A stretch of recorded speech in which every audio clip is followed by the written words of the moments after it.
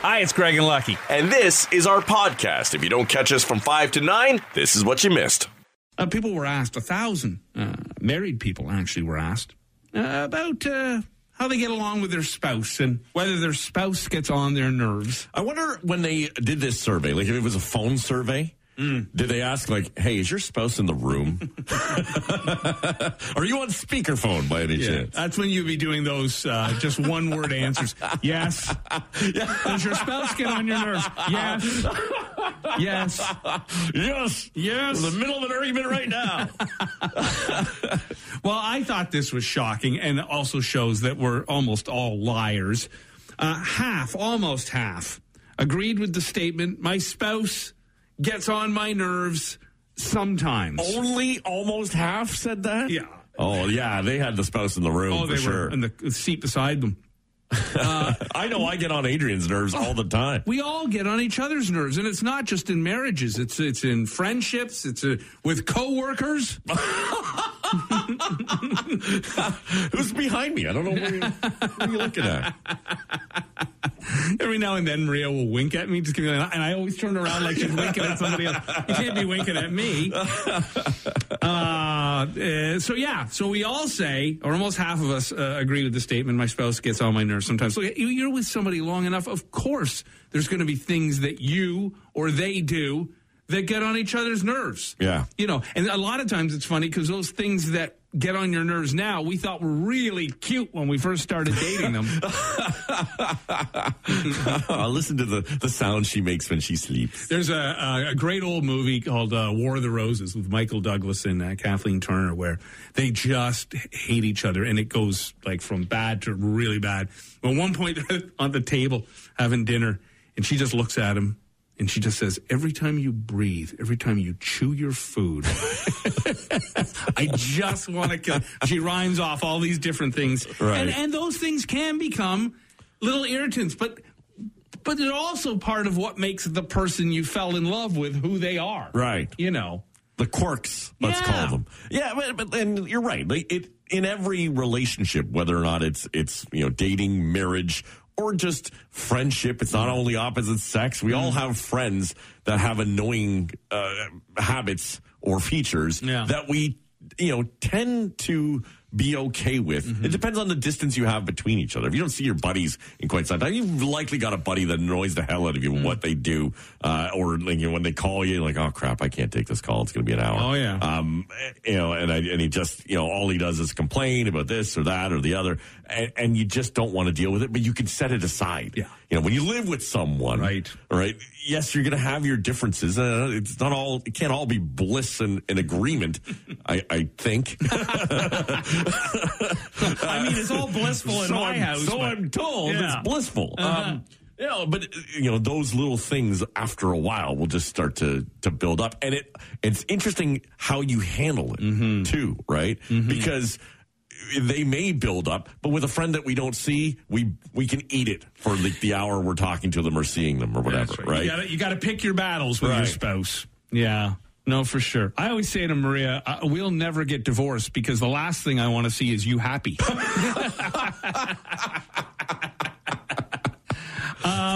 When we're asked about the things that irritate us with our spouse, selective hearing tops the list.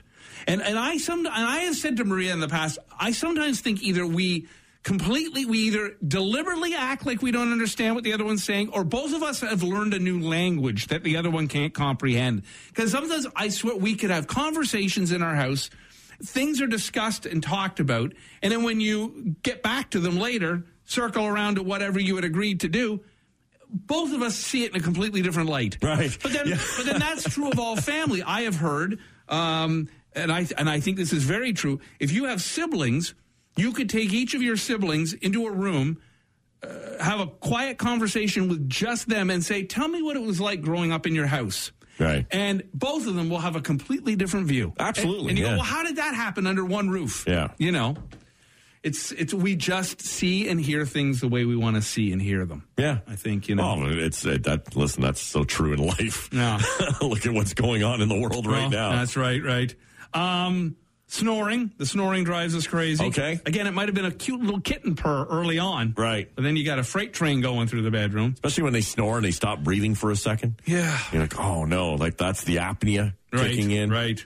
You know, when I had that, I'm sure that breathing, at first Adrian would have been saying, oh my goodness, you're stopping breathing. I'm so concerned. And then, you know, there could have been moments where she said, please don't breathe again. Count to 5. Count to 5. So she must have looked around when your whole family ended up with the sleep apnea mask. She must have thought, what kind of robot hell what am I in? What have I gotten into? Yeah.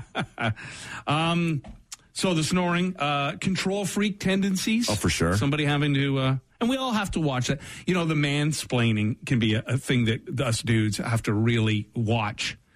When we're asked about Valentine's Day, most couples say they celebrate one way or another, but they do admit it was a bigger deal before they got married. Definitely so. They're still courting. Yeah. A quarter say they argue with their spouse on a regular basis. Now, I think that's all kind of just your perspective, because what could seem like an argument between one couple just seemed just like a healthy debate for another. Yes. You know? Right. I know that we have healthy debates at my house on a very regular basis. Yeah. Yeah. I guess, are there 3 levels? Is there debate, argument, and fight? Yeah, like, you know, it's funny with age. And then maybe you get wiser, you lose some of your piss and vinegar, but I cannot remember the last time. Well, I remember when they happened, but they were so long ago. Like, we have not had a full-out, argument, screaming match really? in a very long time. Yeah, I get winded. If I could catch my breath, I'd tell you something. Oh, yeah. Oh, I remember stomping around and slamming doors. And yeah, it just doesn't happen anymore. Right. Some of married people say they love their spouse, but sometimes wish they were single so they could experience dating again. Oh. Now, I don't see anything wrong with the grass greener thing? Maybe, but I also think it's okay to have thoughts. Yeah. You know, if you love the person you're with, but every now and then, you kind of, you look back or you think, I wonder what it would be. It's just as long as you don't act on those thoughts. Thoughts are fine. You just can't act on them or shouldn't. And if you do, you're probably going to find out you're not married anymore. Others agreed with this statement. My spouse is a slob. Right. Funny, though, half of husbands claim they usually split the chores pretty evenly. A quarter of wives agreed with that. Well, because a husband sometimes thinks getting the dishes to the kitchen is, doing the dishes. That's right. Hanging his keys on the hook. I'm exhausted. It's a full day. But we also do appreciate our spouse, and we appreciate them for being a hard worker. I can be myself around them.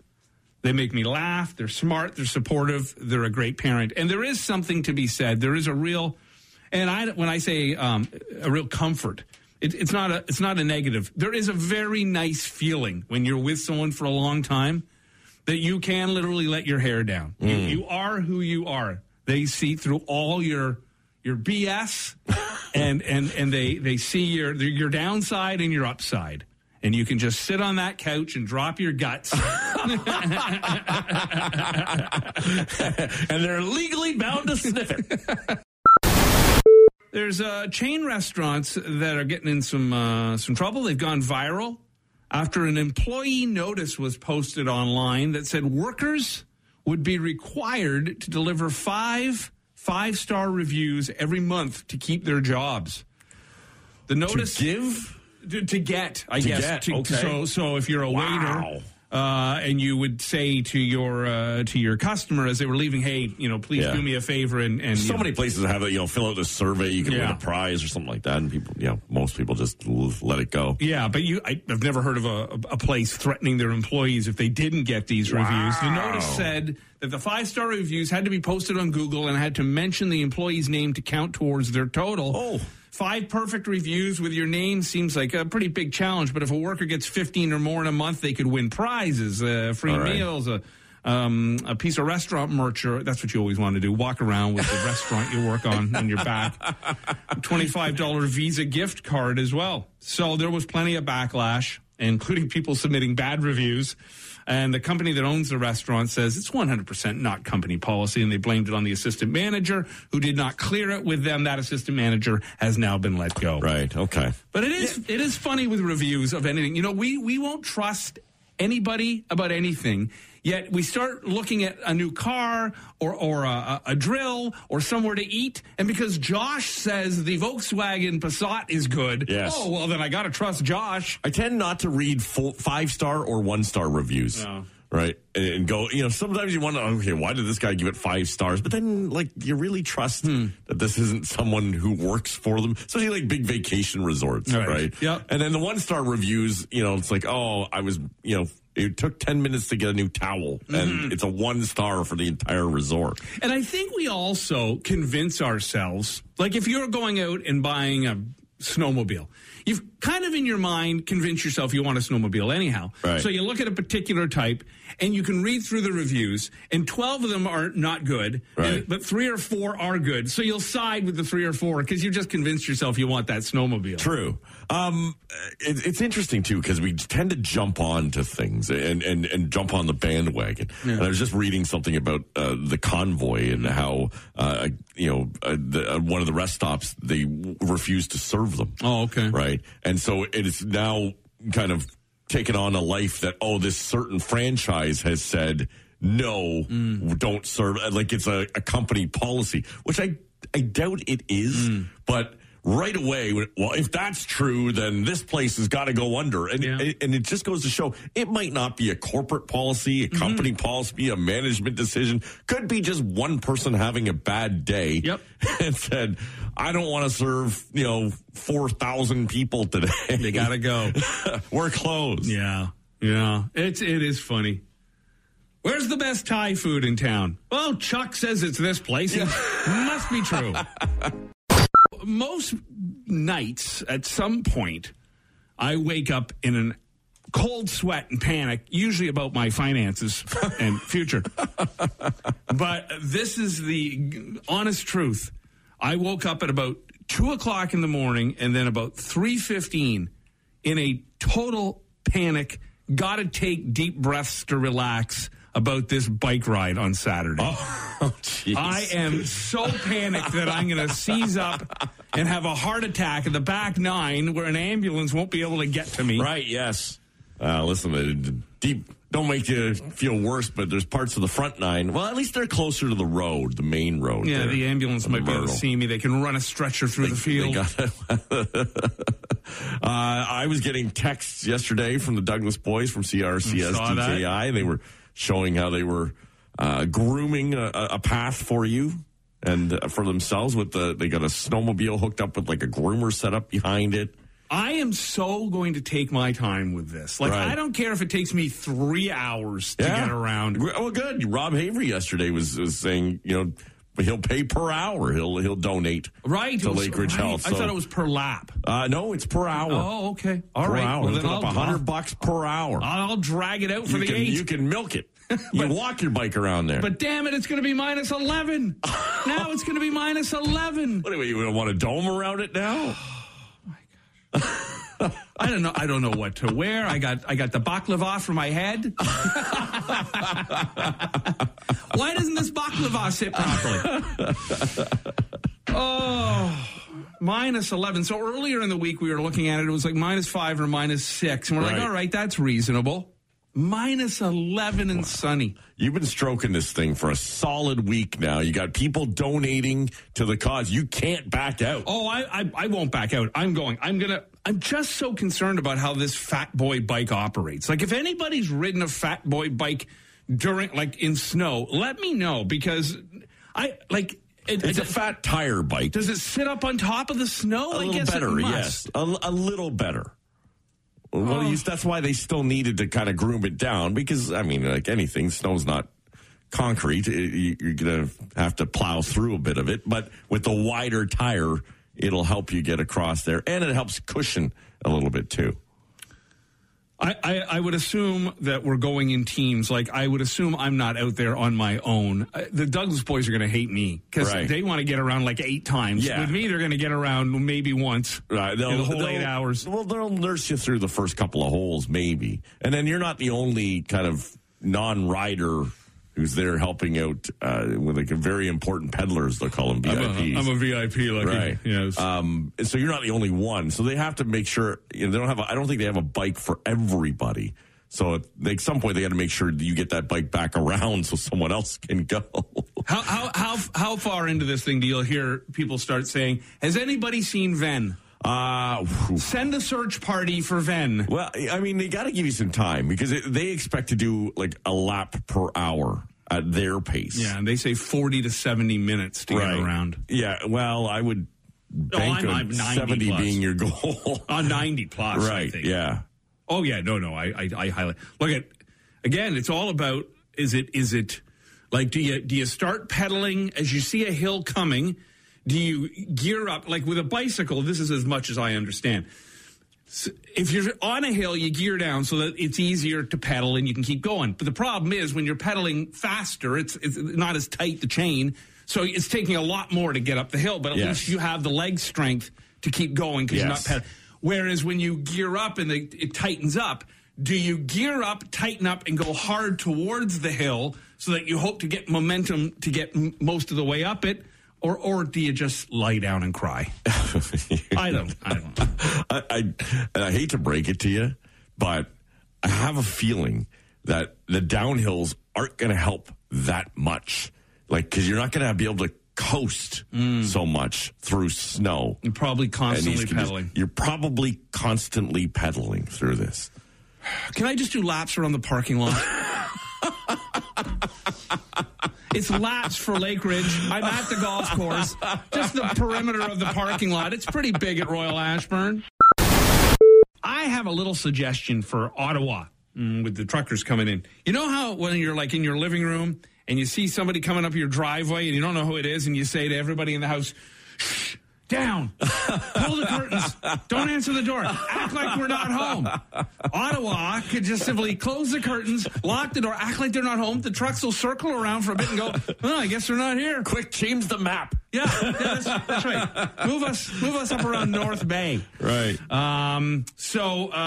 It's going down. The trucks are moving along, and right now they're having a little trouble dipping into the cash, the $4 million of the GoFundMe, because it's frozen until they can show the paperwork as to how this money is going to be put out amongst the distributed out amongst the drivers, and that makes perfect sense. GoFundMe has to control themselves and control how the money that comes in flows out, because they've got a reputation to keep as well. And it seems to me who's ever at the top of this, some woman in the Maverick Party or something who's overseeing it all. She's coming out now that she might be the one who started the GoFundMe page. And that might be where GoFundMe has started to have some reservations about this.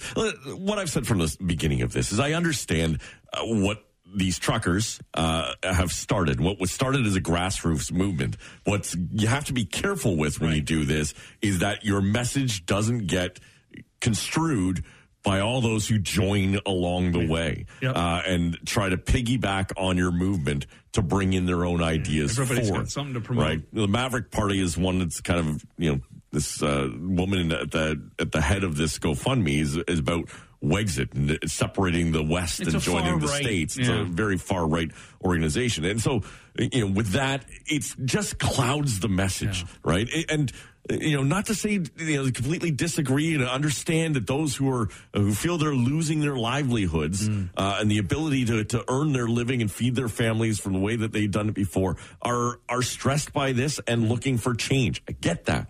But, make sure that message isn't construed by those who gang up along the way and say, hey, we're joining in. Let's also fight for this. And so they have to be very careful about that. Yeah, and it is a shame. You've said this before, and it's true. The virus is the enemy, but we've turned on each other. And now politics is the main reason. If you're anti-vax or you don't believe in mandates, you're right. If you do believe, you're left. And really, at the end of the day, it should not have become such a political thing, but it has. It's where we find ourselves now, and we're so divided. I don't know what we're going to do, but it'll be interesting to see how this all plays out with the truckers. If they get the money, if GoFundMe puts up any kind of fuss and says, sorry, this doesn't seem right, or the documents aren't all there, right. I guess what would happen? The money would start getting funneled back to the people who donated it, I guess. Yeah, I guess so. And listen, again, they started with a legitimate cause. Extra funds would go to a veterans organization. Yeah. They didn't name who that organization is. Maybe they should have to do that.